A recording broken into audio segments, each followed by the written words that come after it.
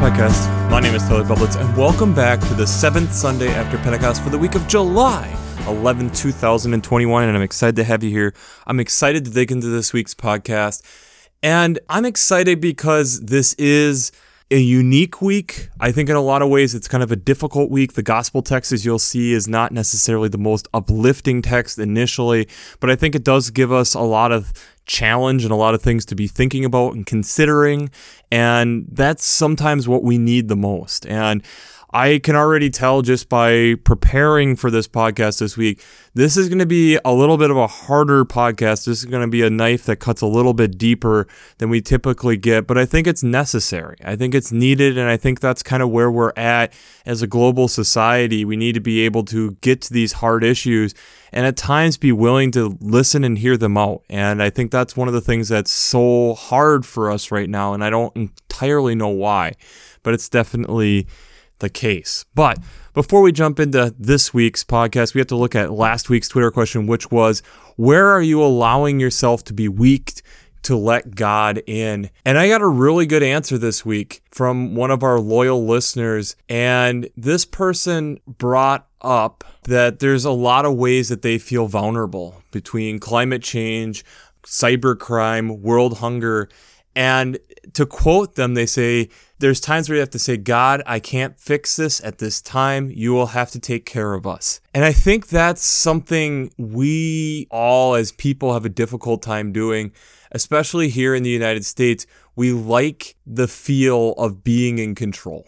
We enjoy that feeling of not feeling weak, not feeling vulnerable, not feeling like I am dependent on someone else. And yet that's exactly what our faith is calling us to do. It is exactly calling us to be weak, to be vulnerable, to open up and be willing and able to be that way with God. And that's sometimes I think what's so hard for us to do is to be in that place where we are like, yeah, this is me, this is where I am right now, and God, I need you to be able and willing to do that for me right now. It's just, I can't control this and I'm needing your help. And I think that's the hard thing with vulnerability. It's the hard thing. One of the hard parts of faith is just being that vulnerable to be able to have that relationship with God. But that also then means we have to be willing and able to do that with each other also. So let's just jump into this week's text. The Old Testament semi-continuous text is from 2 Samuel chapter 6, verses 1 to 5 and 12b to 19. And if you're talking about this text, I would highly recommend looking at 6 through 12a, kind of at least recognizing that. So remember that this is last week we had King David getting anointed over the northern kingdom and kind of recognizing what he had done. And now we're kind of continuing on. They've just conquered Jerusalem again, and David is deciding to move the capital city to Jerusalem to try to unite the two kingdoms again. And in doing that, it means that they need to move the Ark of the Covenant. And in the verses that are omitted, it's kind of a dark image of God for a brief moment. This person tries to catch the Ark of the Covenant as it appears to be stumbling out and gets killed by God right there on the spot. And so in that, it kind of angers David and makes for an interesting discussion back and forth. And yet the verses that we get here is when they get through that and when they get to the point where they are ready to bring it in, that there is a lot of rejoicing. And it's the remembrance in this place of what God is doing for them and how God is willing to, because they were willing to put God in the center, even though it's difficult, as we will see in the upcoming weeks. But there is blessings that come with that. There is things to be cheerful and praise God for. The psalm that goes with that is Psalm 24, all 10 verses. And this is a psalm, again, recognizing the power of God and how look at all these different things that God does, but then also in doing that, if we are willing and able to put ourselves in this place that we are striving to be what God is striving us to be, that there are blessings, that there is salvation, there are things that God will continue to then have happened for us. There are things that God wants to give to us, but it also means that it's like any relationship. It has to be a give and take, and there has to be then this recognition of God being all powerful and this recognition of I can only do so much, and yet what I can do is I can give praise to God. The other Old Testament reading is from Amos chapter 7, verses 7 to 15. This is a brief moment that we're in Amos. Amos is an unlikely prophet and is a farmer and gets a couple different messages with God, gets a cool role of being able to talk back and forth with God and saying, is this really the best case? This one is the third kind of message coming from God, and it's kind of difficult because we use the word plumb line. It's the only time, the 3 times that the word plumb line is used in the text gets used in the whole Bible. We can tell it's for construction and probably for constructing a straight wall, so that's why we use the word plumb line. But essentially, it's the imagery that the people need to turn back toward God so that they can be going down the straight path, going down the way God's wanting them to go. The king at the time kind of dismisses Amos and says, aren't you just a farmer? Just why are you in this position to be telling me what to do? And we kind of get right here at the end, coming from verse 14. Amos then answered, I am no prophet nor a prophet's son, but I am a herdsman and a dresser of sycamores. And the Lord took me from following the flock, and the Lord said to me, go, prophesy to my people Israel. Verses 14 and 15. So God pulling a typical everyday person and then saying, go, I need you to talk to my people. So this idea, again, of being able to take us and move us into extraordinary places, again, and the blessings and different things that God are wanting us to do as long as we are following and realizing that. And it leads into the psalm this week, which is Psalm 85, verses 8 through 13.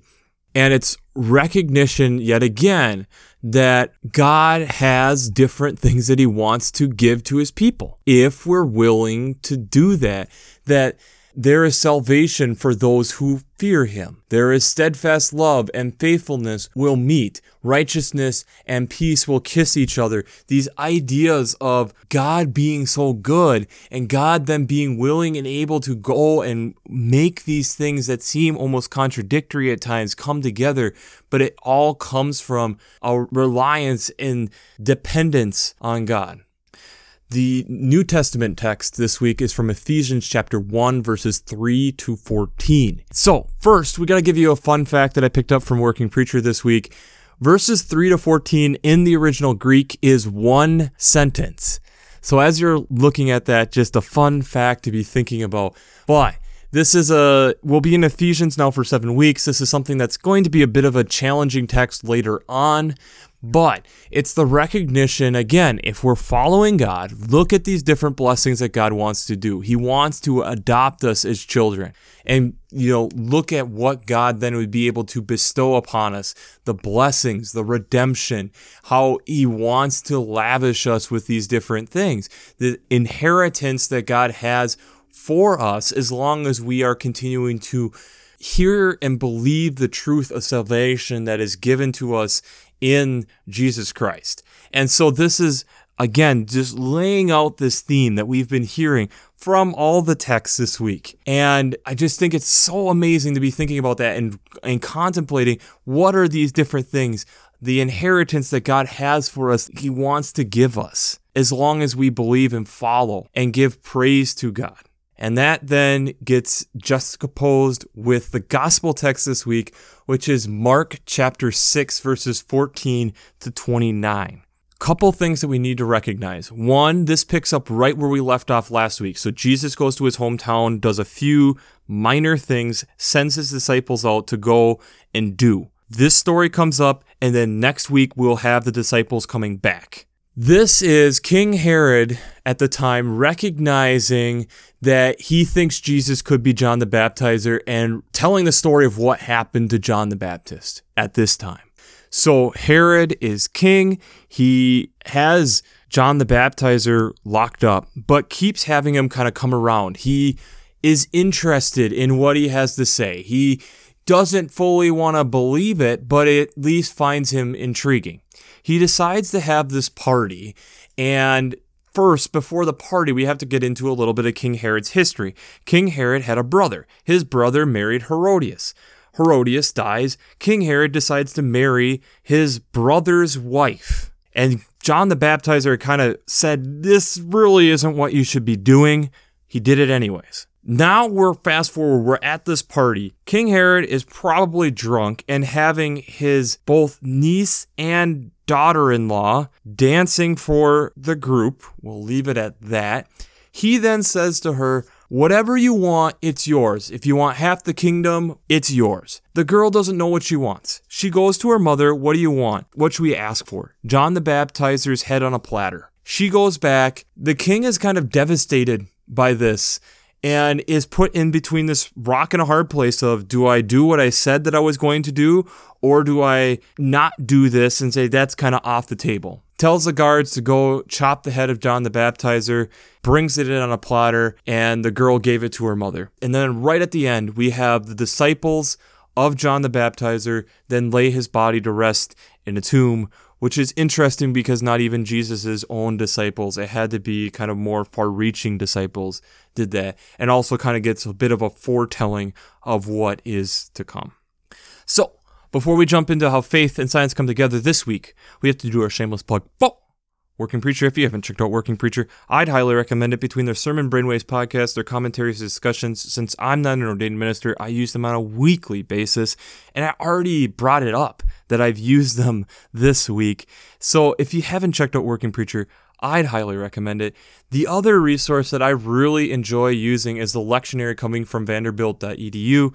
It's a great place to be able to have all the text together in one place, along with that they bring in more of the historical art perspective, which can give you a lot of different insights into looking at these texts. So if you haven't checked out the lectionary coming from Vanderbilt.edu or workingpreacher.org, I'd highly recommend both of those sources. These texts, I think, open the door to a difficult topic. And it gets into a little bit what we got from the loyal listener this week of being vulnerable and willing and able to trust God with what is going on. I look at the Old Testament readings and the New Testament reading outside the gospel as these texts of God has things that God wants to bestow upon us. But we have to put God at the center of our lives. And that sometimes is going to be really, really difficult. And we get the story of King Herod where he gets to this point where he had John the Baptizer coming to him and he's intrigued by what he has to say. Coming from verse 20. For Herod feared John, knowing that he was a righteous and holy man, and he protected him. When he heard him, he was greatly perplexed, and yet liked to listen to him. That, to me, says a lot of what King Herod was about at that moment. This news of what John was trying to tell was interesting, fascinating, things that was difficult, challenging, and yet didn't want to listen. And then we get this change up in the story where now we're having a birthday party for King Herod, and he's then gets perplexed by his own daughter and gets consumed with the moment, with what is all going on, and it backfires. King Herod got consumed with the world compared to being consumed with the heavenly kingdom would be one way of looking at it, being on this side of the cross. So how does this tie to faith and science, Tyler? I feel that that's exactly this moment of where King Herod is exactly where we are at as a society. Over the last year and a half, we've had a lot of challenges. We had to go through a lot of obstacles and different things, and one of the things that I think most of us were able to experience in some way is our world slowing down in some way, that we had to simplify things. And in doing that, we started to recognize the beauty of the things that were around us. And if you look, there are multiple stories around the world talking about people's spark and interest in birds and nature in and of itself, because it was one of the things that we could go and do and you wouldn't have to worry about it. A lot of people adopted pets and which was great for animal shelters at the time, because then you had where animal shelters were literally saying we are out of pets to adopt. But as I was even seeing this week from a story, that's now changing as the world is starting to get its economic model rolling. People now are returning those pets to shelters because they don't fit in with their schedule. And for me, as I'm looking as a environmentalist myself, and I've looked at the water issues and heat issues that we're having in the Southwest, a part of the United States, the issues that we're having with even different phantom bird diseases that we're still trying to figure out, and yet the drum of climate change seems to be being pounded louder and louder. And the question that I have is, at what point are we going to value the gift of what God has given us, the garden that we were told in Genesis chapter 2 and 3 to take care of, and then put to the side, at least for a moment, for a while, economics?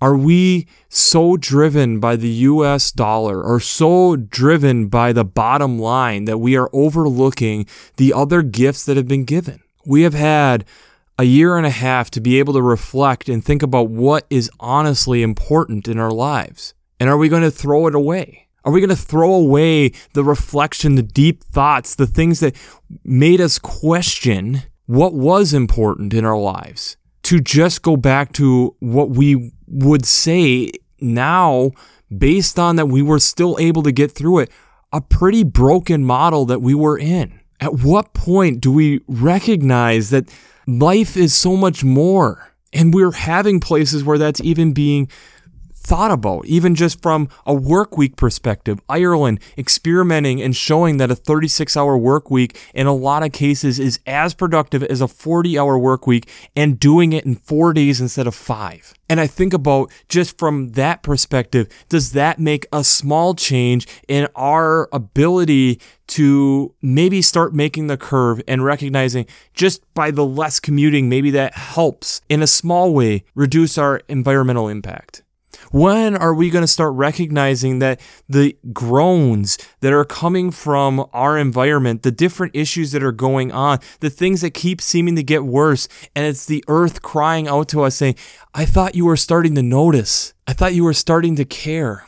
Looking back a couple weeks ago, where Jesus heals the woman who is hemorrhaging, the one that's been going through this for 12 years, the one who is being overlooked, at what point do we start recognizing that the environment and the world in which we're in is that woman? And the reason to me that this comes to a head is this text, is Herod is at a moment where he can either deny himself and say, when I was saying that, I know I said anything. Even though I'm Herod, I don't want to kill this guy. I'm intrigued by him, and I've been protecting him, and yeah, I'm going to keep protecting him because there's something about this guy, I don't know what it is, that's off the table. But instead, because he was afraid probably of the embarrassment in front of all the other guests and does not want to refuse her, coming from verse 26, he tells them to go and cut John's head off. He's deeply grieved. At what point do we recognize that we are doing the same thing to ourselves? And the thing that to me is, what blessings did Herod give up at that time? We are talked about by believing and putting our faith in God instead of something else, that there are blessings and all these inheritances that God wants to be able to bestow upon us. But like any teenager, it's not just all of a sudden given all at once. It's something that has to be done over time as you continue to show that that is what your character is. What is our character to God in this time when God's saying, take care of this, and are we actually doing that? We are at an inflection moment as the world is starting to come back into some sense of order in some places. I think this question comes up. Are we going to recognize that the pandemic has not hit the world evenly across the board? And even as certain areas are doing better than other areas, are we then going to say, well, that sucks to be you, and we're going to go back to what we were doing and quit caring about COVID-19 because we're done with that? Or are we going to show compassion and actually start showing like, yeah, we're going to be in the trenches with you and we're going to work through this because as a global community, we have to get through this, not just as individual countries or individual states.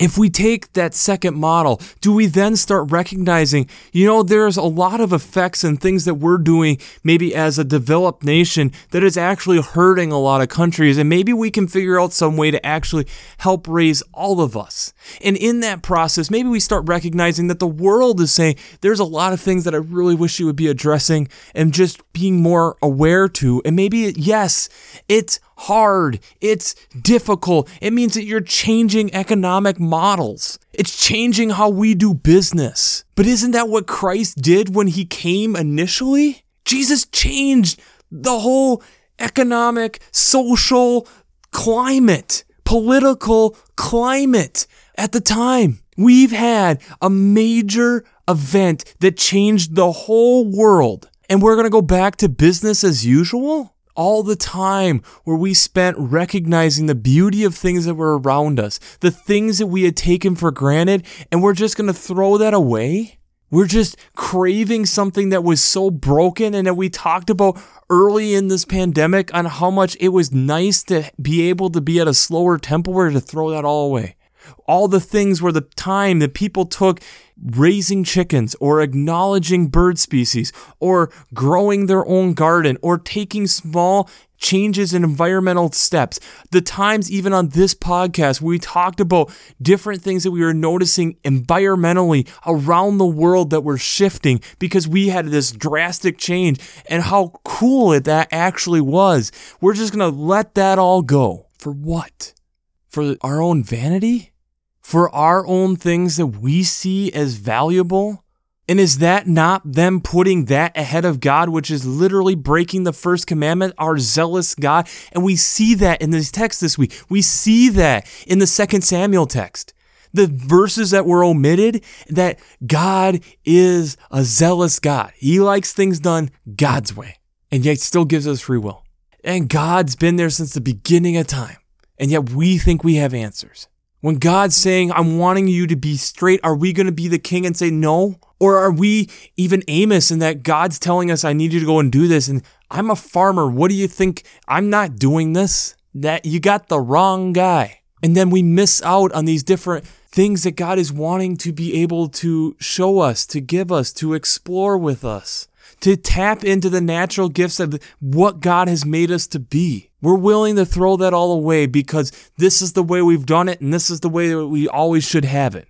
We're not even going to explore the option of what God, beautiful creation, is trying to maybe teach us, trying to help us recognize. Or what about the things that we discovered about ourselves in those moments of peace with God? How about those times where we slowed down enough during this pandemic that we understood and started recognizing that we need to do that? The things we learned about ourselves in the last 15 months, did they not matter? What is the last year and a half actually meant? Do we not value each other as much as we say we do?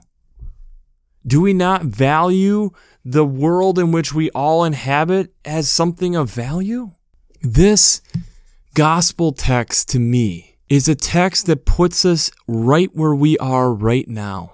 Are we going to go back to this old model that values human things and says that's so valuable, that we work so hard for? And in the end, what does it actually do?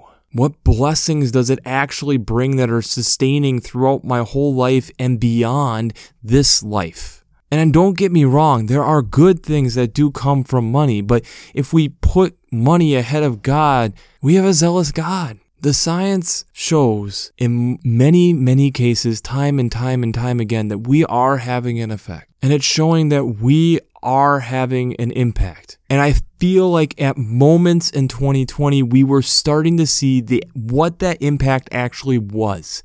And if we actually slowed down to smell the roses and noticed the insect on the petal that's struggling and didn't just pass by, but started to wonder why. We actually spent the time to wonder last year.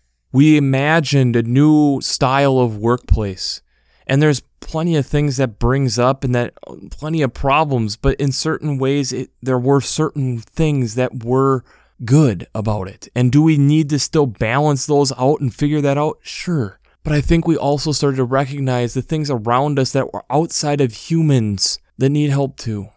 So the Twitter question this week is going to cut deep. Where do you see us as a world community putting human things ahead of God things? Where do you see us as a world community putting human things ahead of God things? Part 2 to that question, what are we going to do about it? Because it's one thing that's pointed out. It's another thing to change it. What are we going to do about this? What are we going to do about putting our human understanding of what life is about and what's valuable ahead of what God is trying to do? Because to me, what is hard about it is, what am I even missing out on because I say that this is important or that's important and I can't do this or I can't do that, even if God's wanting me to do that? What amazing things is God wanting to be able to do that we just overlook because that's just not the way to do it? That doesn't seem logical. What are you doing for your future? This is what I know. As far as we know, there is one place that we can live. And from how I read scripture, we are told that we have one place in which we were told to garden and take care of. And I want to make sure that I'm doing that. And when I'm looking around and seeing things where they're saying there are problems, I, as a human being, need to look and address, how do I, as an individual, start making changes? There's been things this year that I have not done as well as years past with my ecological footprint. And so what am I going to do about it to be a better neighbor for not only me, and not only for future generations, but just for people around me and across the globe from me? What little ways and little steps can I challenge the ideas to make sure that we are recognizing things that maybe can't speak the same dialect that I do, to be able to understand them? Where am I going to make sure that I'm listening to what God is trying to speak through prophets living today and through the relationship that we have with our Lord and Savior ourselves, and make sure that I'm not getting fixated on human things in the moment? How do I make that difference? One day at a time, one step at a time, working together with others. This is a challenging text. It's an uplifting text in certain ways, the other text outside the gospel, but I think the gospel is really where the rubber meets the road and really challenges us in a good way. So what's important? Are we going to listen to and look at the mounting evidence that's showing that we are having an impact on our climate and that it is nearing a tipping point that's going to drastically change everything forever? Or do we just go back to business as usual and ignore it? I don't think this is an individual question. This is a question that we need to answer as a community, as a world community, and hold each other accountable. So it's something to consider, something to think about, something to make sure that we aren't getting fixated on your niece/daughter-in-law. That's a whole nother can of worms. But just not getting caught up in just the moment. So, we'll wrap this up as we always do. I pray God blesses you through your faith and amazes you through science.